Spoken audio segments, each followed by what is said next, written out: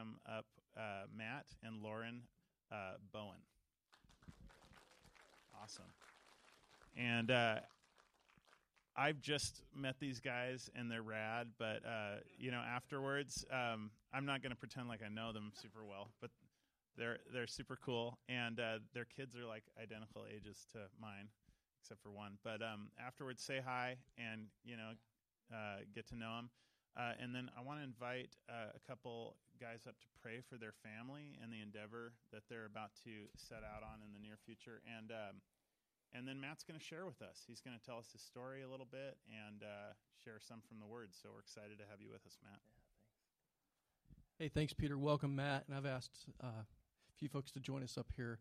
So in case you don't know, Nate here has been a faithful man here at Sherwood. And then there's Kevin and Jane there, just awesome folks. And so I got to meet Matt a few weeks ago. And I, too, don't know him very well, but I already love him. And so, we came, and Hillsborough's congregation of Colossae came out of Tigard, but this is a different situation with Matt planting in Beaverton. It's not out of Tigard, it's out of Tigard, Hillsborough, and Sherwood. We are part of that mission of God, and so we're just excited to meet Matt together today, and we're excited to get to pray for him and Lauren today. So if you guys would just help me just gather around. I don't know how this prayer is going to go, but the Holy Spirit does. So, Father, we just come to you this morning. We just are amazed at your goodness. We're amazed at who you bring into our lives and what you have them doing. Father, we just join with you in your mission to bring God's love and God's character into our community, into our world. Father, we pray that the path is prepared and that Lauren and Matt are just energized and healthy and ready and roaring to go. And Father, we know that it's not always easy, so we just ask that your blessing, your grace would be upon them as they go forward in this new chapter of their lives and this chapter of Colossae's lives, and that we would feel part of that and we would be energized as part of that and join with them in prayer and in resources and in the ability to advance your kingdom, Father. So we pray for them this morning, and just thank you. In Jesus' name, amen. Amen. Awesome. Thank you, guys. Thanks, guys. Yeah, appreciate it. Well, good morning. Super excited to be with you. Obviously, I wish Rick was healthy for his sake, but I had to tell him yesterday on the phone when he asked me to come and give the message. I said, well, I have to hand it to you. You are so much wiser than I was a few years ago. I happened to be preaching on hell and started throwing up at like 5 in the morning and just threw up in between services, before, after. It just was awful. And I think I was living out my topic for the morning. And I have to say, like, you're just wise. I was just dumb. So I learned from my lesson. You have a shepherd who knows his boundaries. So, and I've just loved, I get to share an office space with Rick. And so it's just been such a privilege to get to be with him and learn alongside him. And he just loves you. And he just oozes Jesus, which is awesome. So, well, we're excited to be a part of the Colossae family. I'll just briefly introduce myself. Lauren and I just jumped into Colossae January 1, and so we're just kind of learning the culture and learning what's happening and meeting people. And we spent the last 15 years at Cedar Mill Bible Church up in Portland at the top of 217 there. And so we have enjoyed being in ministry there, and the Lord blessed us on our way out. The elders and the church just sent us out with great blessing at the end of 2017, affirming that God was directing us in a new way. And so this morning, my hope is to just step into your series, Move the Story, and continue to hopefully move that series forward a little bit. I know Rick has some things that he's going to bring next week, I think, to round out the series. But this week, I'll try to catch up with where you've been. By nature, as people, we are meaning-making creatures. Like, we make meaning. When you ask what a culture is, as you circle around all the complexities of what culture is, at the end of the day, you realize that culture is how we make meaning of our lives, right? We make meaning in all kinds of ways. If you live in an economic culture, money gives meaning, right? It provides power and autonomy and freedom to do what you want. If you live in an individualistic culture, then you are your own author and you get what you want. Getting what you want is your highest good, right? These are cultural frameworks that sound kind of familiar, right? Like it's all about us. And so these are the stories that we inhabit and that shape us. But God's also a storyteller, right? God's been a storyteller since the beginning. And so he's inviting us into his Trinitarian culture, right? The life of relationship that exists between Father, Son, and Spirit. And he invites us into that. And so he tells us stories so that we can understand what it means to be human. And so last week, I know Rick shared with you the kind of the basic biblical story. Like it just has this flow, right? Let's put up the next slide. Does this look familiar to you? Okay. I feel like I'm shooting in the dark here, so since I haven't been here. But, right, we walked through this story that God, first of all, creates, right? Actually, we could back up and say God, in the beginning, before he creates, is a lover, right? That actually, in John 17, when Jesus describes what God was up to before creation, he says, right, you loved me before the foundation of the earth, right? So what was God up to? He was partying, right? Before that's what was going on. Like God's like doing relationship. He's just loving, right? So that's actually what's going on before creation. But then he creates, out of the overflow of his love, he actually desires to share his life of love and relationship with others. That's his outgoing nature.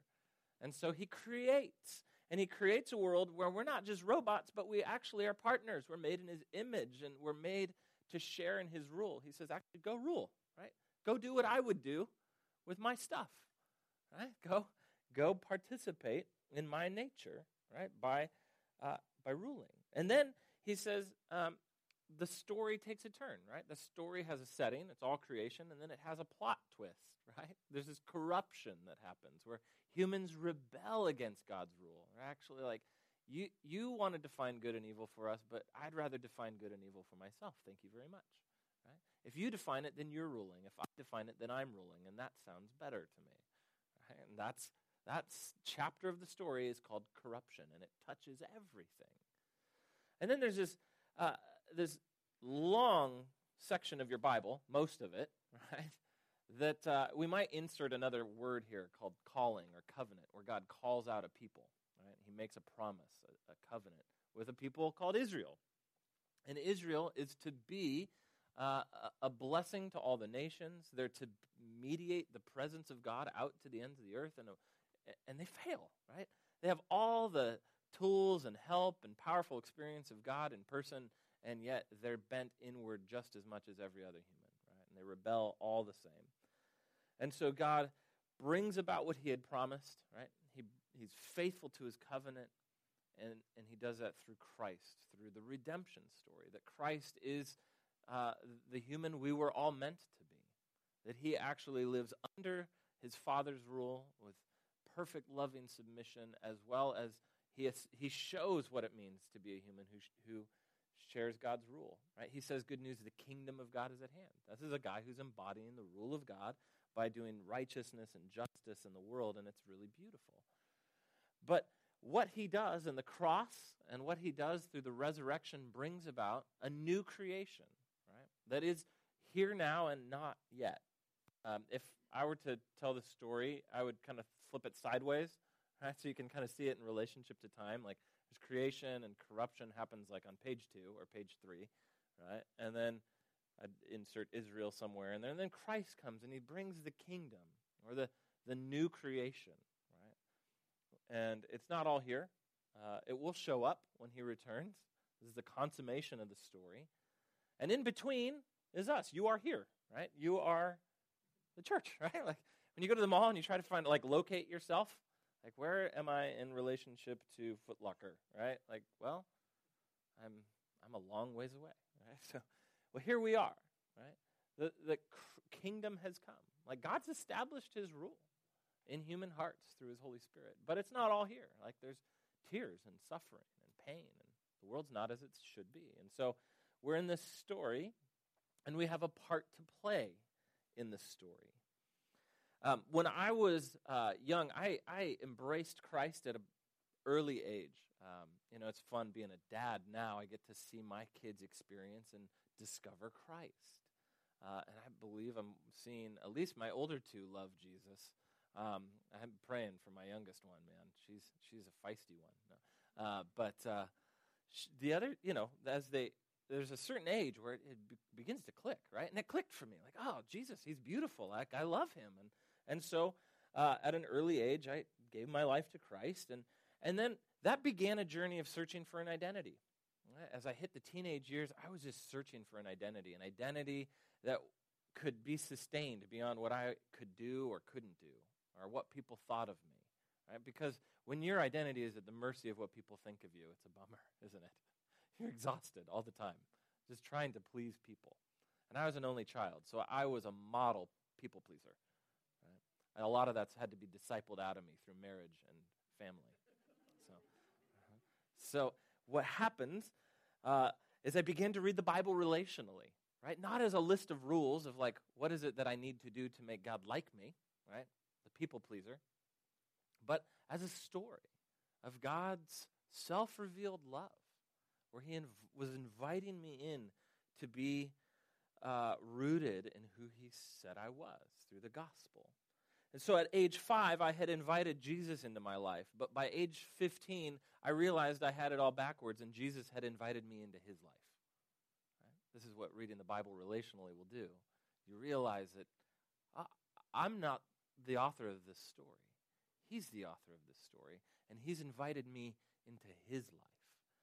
And so the anxiety that I felt over who I thought I was began to fade. And a passion emerged, a sense of vocation, a sense of I have a part to play in Christ's kingdom story to bring it forward. And so that's what's going on when we embrace Christ and we discover that he's invited us into his story. That we begin to make meaning of our lives around the larger story of what he's said. Are you with me?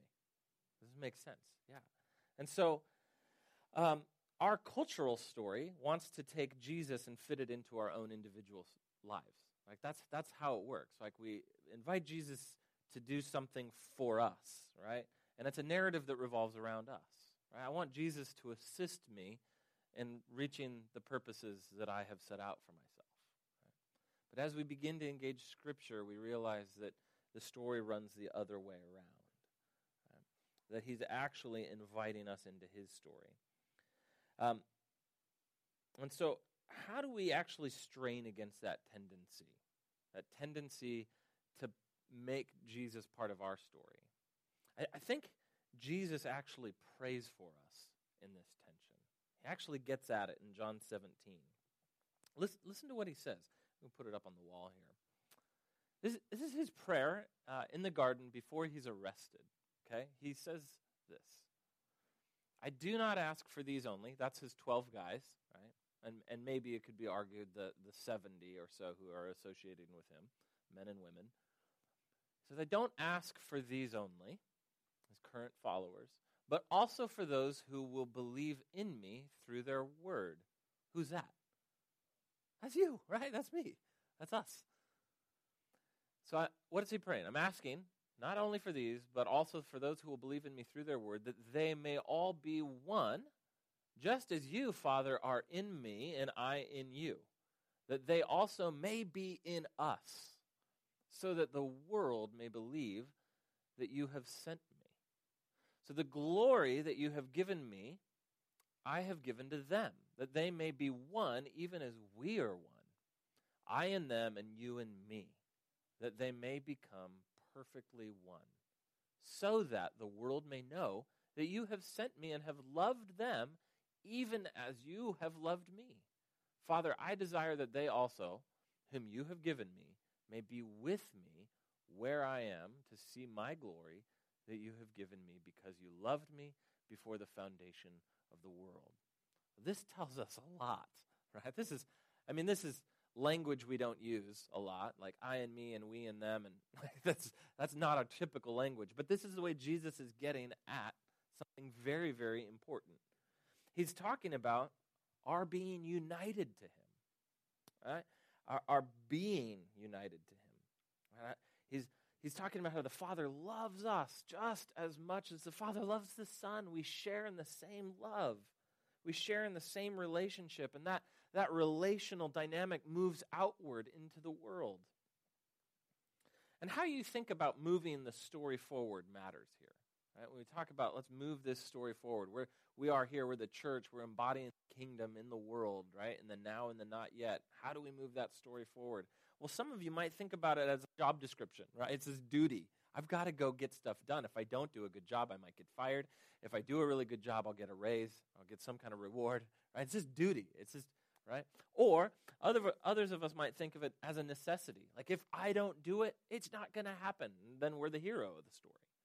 Or others of us might think of it as just purely impossible. It's just mission impossible, right? Like forget it, right? How can I possibly move the story forward? Don't you know all the things that are broken in me? Well, here's what is interesting, right? These are all distortions of what Jesus was focusing on here. All of those emphases on moving the story forward are about what we do.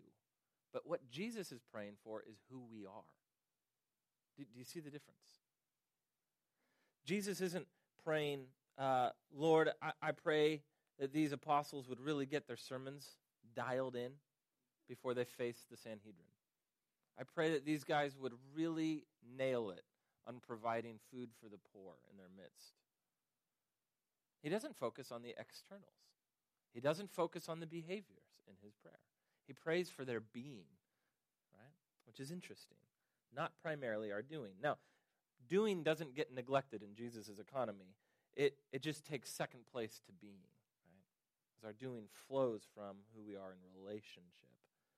And so I think this is pretty interesting. I mean, if Jesus had focused on the externals, the disciples may have come out thinking, my worth in God's story really depends on what I do for God. And so they would have passed on moralism to us, right? Where you do something for God and he gives you something in return, whether it's worth or belonging, right? They would have focused and aimed at the external. They would have evaluated their worth and participation in the story on the basis of their works. And here's the deal. You can aim at externals, right, and miss the heart. You can aim at the doing all day long and miss love and miss being in relationship with Jesus and the depths of who you are. But if you aim your life at the being, right, at rooting yourself in who you are by a result of his affection and grace, right, of God's being your Father and ordering your loves, doing will always flow as a result. If I tell my kids, hey, you guys are awesome because, right, the affirmation of what I'm affirming is huge, right? If I affirm, Penny, you're so good at homework, like all the time, and she doesn't hear it, I just really love who you are, she's going to think her worth is based on what she does for me, right? But what does Jesus pray? Right? Pray that they would be one. He prays into the bond of our union with him, which is so phenomenal and so fascinating. So we move the story forward by focusing on who we are. When you focus on who God has made you and determined you to be in his grace, in union with him, it shapes everything else. It shapes your attitudes. It shapes what you actually end up doing as a result. Right? But what you end up doing as a result comes from security and love, not in order to obtain worth. Do you see the difference? This is the gospel of grace. All right, now where are we at time-wise here? Okay, we're doing okay. All right. The 20-minute message is not a norm for me. So, all right. So here's, as we focus in on what Jesus has prayed, right, that we would be one, right, in him, right, we are loved, that then shapes how we live out our story as a church body, right? As Colossae, as a whole. Right? Hillsborough and Tigard and Sherwood, and soon to be Beaverton, God willing. Right? I'm in the weird in now and not yet. Yeah, there's going to be a church in Beaverton at some point. Right? We move in faith. But what's interesting about this is this love that Jesus says is ours, right, is always outgoing. It moves out, doesn't it? It overflows, right? By being who you are, Jesus says the world will know that the Father sent the Son and loves them just as he's loved, right, the Son. By being who you are, the world gets a picture of who God is. Right? It's an outward working identity. And so that's been the conviction of Colossae since day one. Now, since I'm new, some of you may be new, it's helpful to recount the convictions that have driven Colossae. This was what was attractive to me as I was hanging out with Chuck a year ago out at Ecola. I was just hearing his convictions about what the church is, and I was saying, I'm in. Like, I'm with you. I think that's spot on. And so God has orchestrated this, and we get to work together, which is fun. But the conviction is multiplication, that life always multiplies. Life always moves out. You think about Ian Malcolm in Jurassic Park, right? Life finds a way, right? It does. Life always multiplies. Genesis 1, God decrees it that way. Blessed to multiply. Go, be fruitful and multiply. Genesis 12, I'm blessing you, Abraham, to be a blessing. Like through you, through your offspring, all nations will be blessed. Matthew 28, go, make disciples, right? Even go back to Isaiah and think about the way he was with God in Isaiah 6, and he sees God, and then God says, who's going to go for me? He goes, put me in, coach, right? When you're with God, you can't help but go out, right? You can't help but share the reality of who he is. And so what began as clusters of individuals from Tigard and Sherwood and Hillsborough coming to a house church, right, became clusters of communities in each one of those places because we're called to be who we are, where we are. And then as God has grown Colossae, we've become congregations, right, in Tigard and Sherwood and Hillsborough.